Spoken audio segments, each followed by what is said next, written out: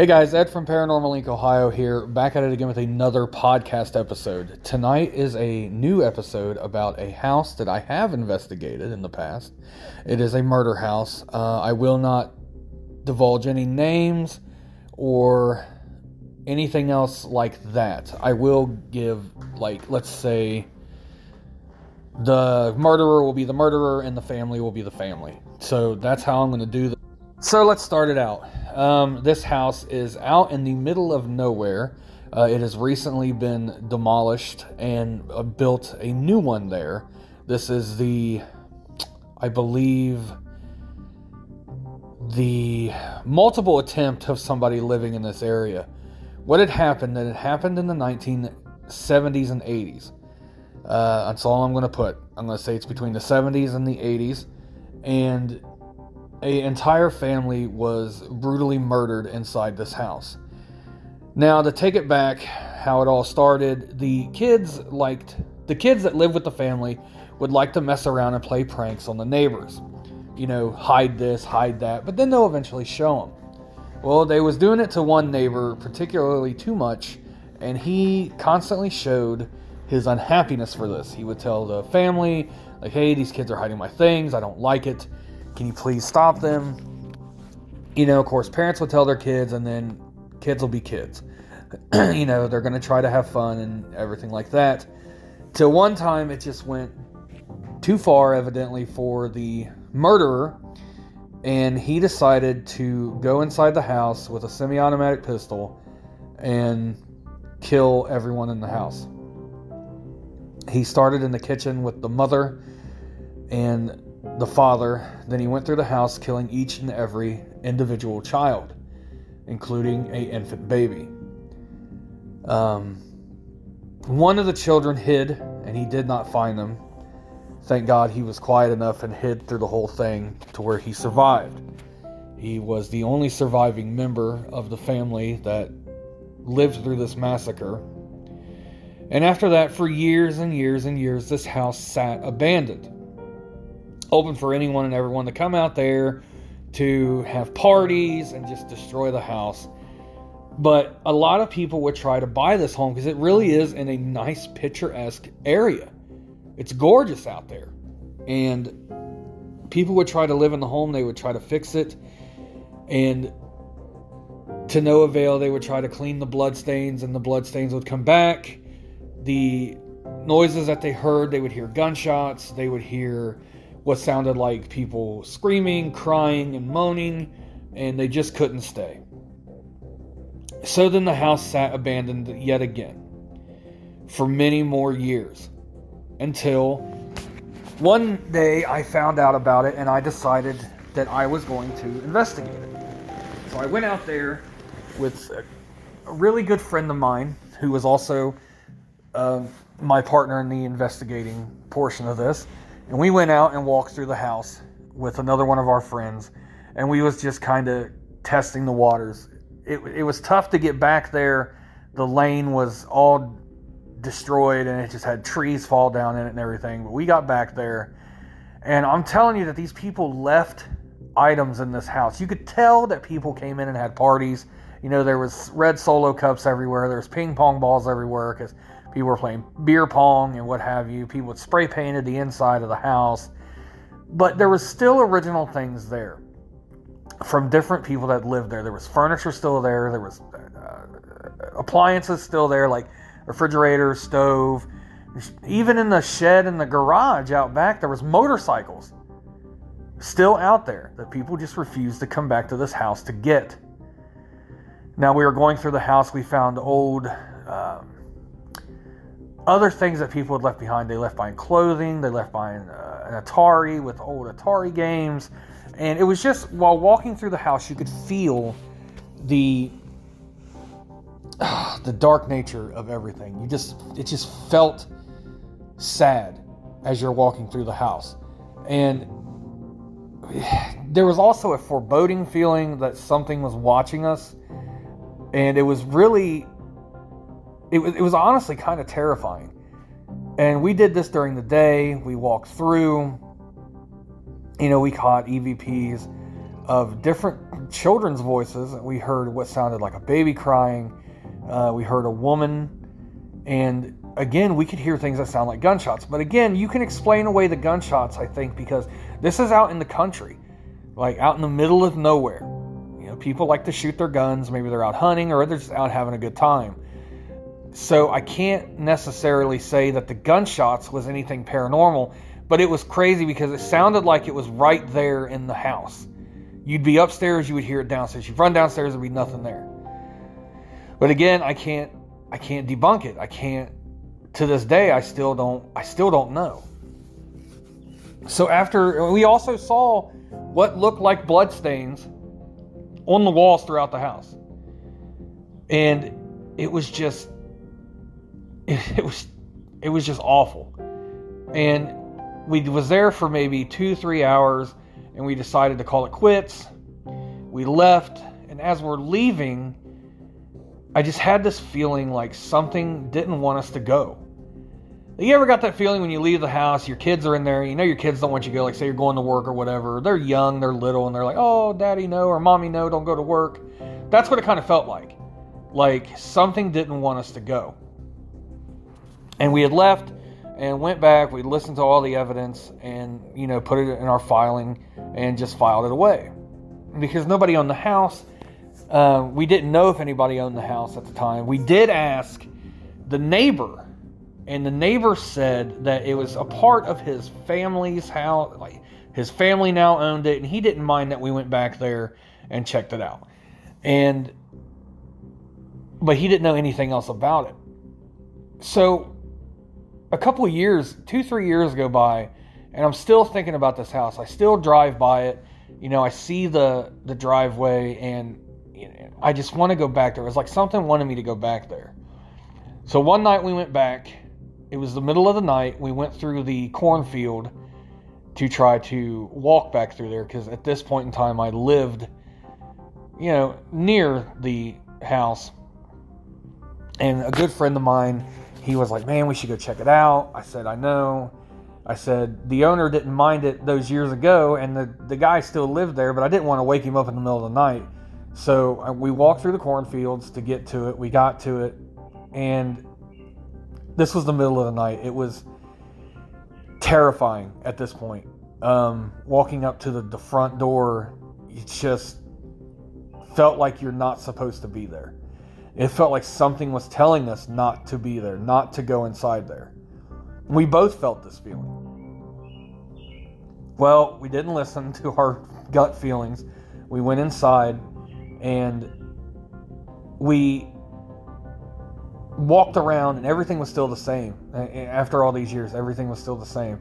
You know, there was the house is falling apart. It's deteriorating at this point. And we looked upstairs. We walked up the stairs. A couple of the stairs were kind of weak, so we didn't really want to go up all the way, but we did.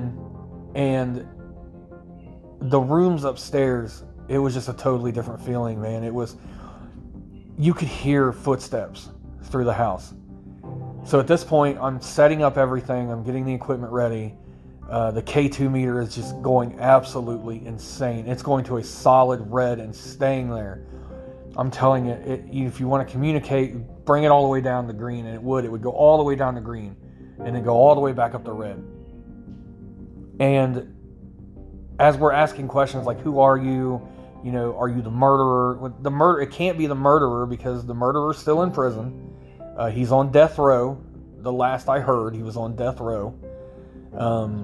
At this point in time, he was still alive. So I know it wasn't the murderer, because he's still alive. He's in prison. And so I didn't get any response back to that. So I started asking, are you the children? You know, I didn't get any response. I said, are you the mother? I didn't get any response. I said, are you the father? And the K2 meter, boom, just green, red, green, red, green, red, green, red, green, red.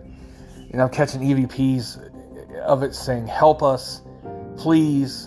And then I got this one that said leave. It was on the Ovulus box. It just flat out said leave. And then it said go.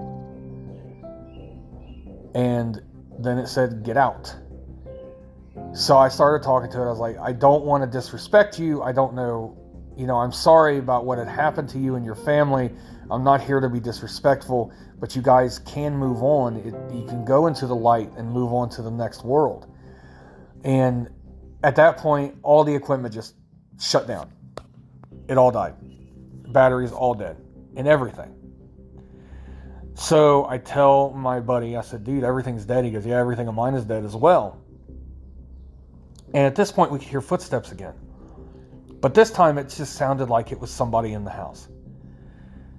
So we're walking through the house, and I'm looking around. I can't see anything. It's pitch dark.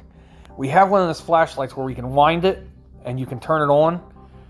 So I'm winding it, and I'm running it as I'm walking through the house. It's making this noise. We can't really hear anything because it's making that noise. And I'm running it. I wound it up as much as I could so I could stop making that noise. And I turned it on. I'm looking through the house. We're walking, upstairs, downstairs. We start walking outside. We find a doorway that goes into the basement. We go in that basement. And I'm telling you, I did not want to go in that basement. At all did I want to go in that basement. But we did. We walked in there. We're looking at stuff. And all of a sudden, behind us, as we're walking in, it just sounds like twigs are breaking, like somebody's stepping on sticks, twigs, or like debris on the ground. I look behind me. I'm looking around, all around with the flashlight. And this is a pretty bright flashlight. You got to continuously wind it though to keep the charge on it. So, but there's nothing there. There's nothing there. Like we looked completely around everywhere, and there was nothing. We went back into the basement, and when I'm in the basement, I just feel awful. I feel nauseous. I just feel sick to my stomach. And I just start feeling very sad, and I feel bad for what had happened to those people here. So we're sitting in there, we're asking questions. I mean, I've got no way to record anything, so I'm saying, hey, make a noise if you're here.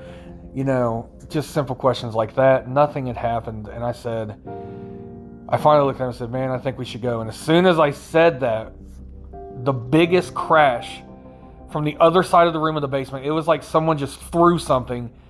And we looked around, we were like, what the hell was that? And, we couldn't see anything.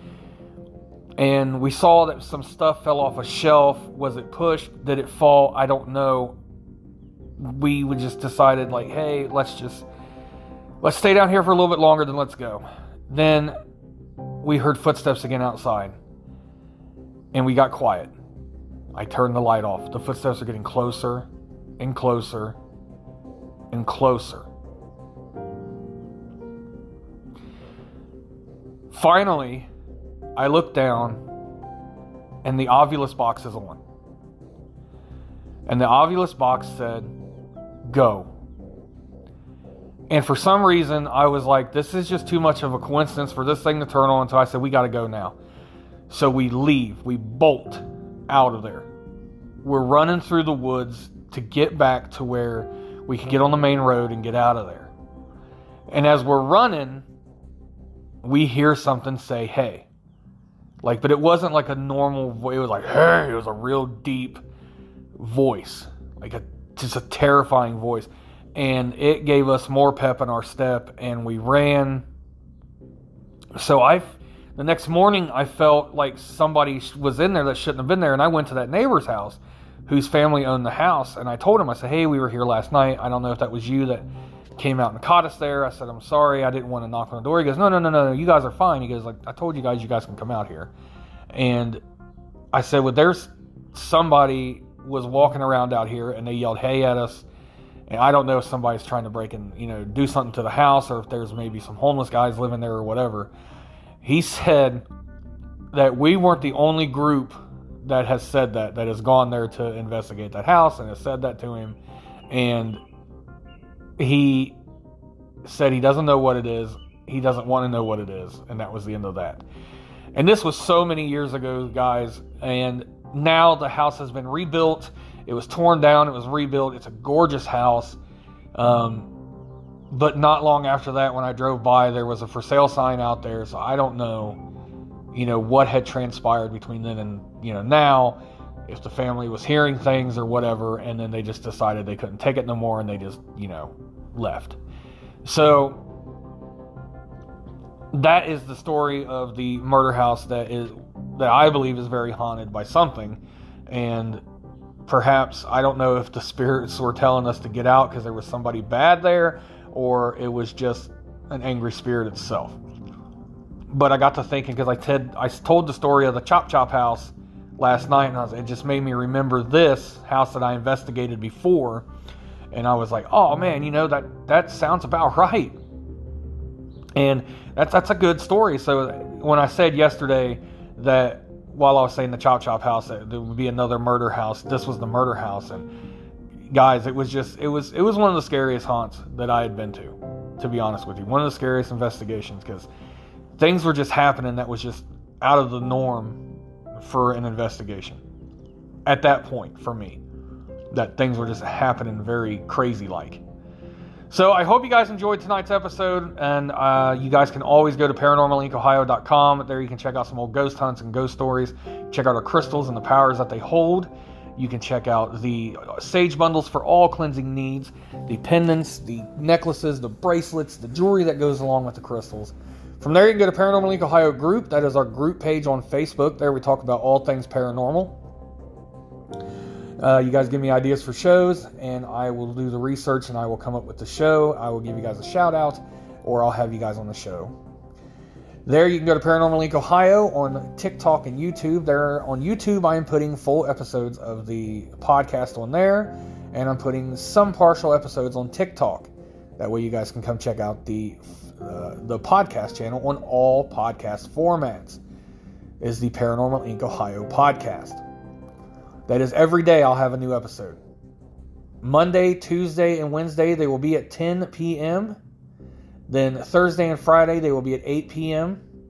Saturday and Sunday again will be 10 p.m. Because I'm live Thursday nights on Facebook at 10 p.m. with a discussion in the paranormal and have some ghost stories. Like some live stories like I've told now, but just live. And Friday is our Fear Friday lives at 10 p.m. on Facebook. There we go to an in-depth conversation about the paranormal. And we also do live investigations, guys. So check us out there. I hope you guys enjoyed tonight's episode. Thank you so much for listening and coming back again for another episode. I love you guys so much. And I hope you guys have a great day. And you will hear again from me tomorrow night at 8 p.m.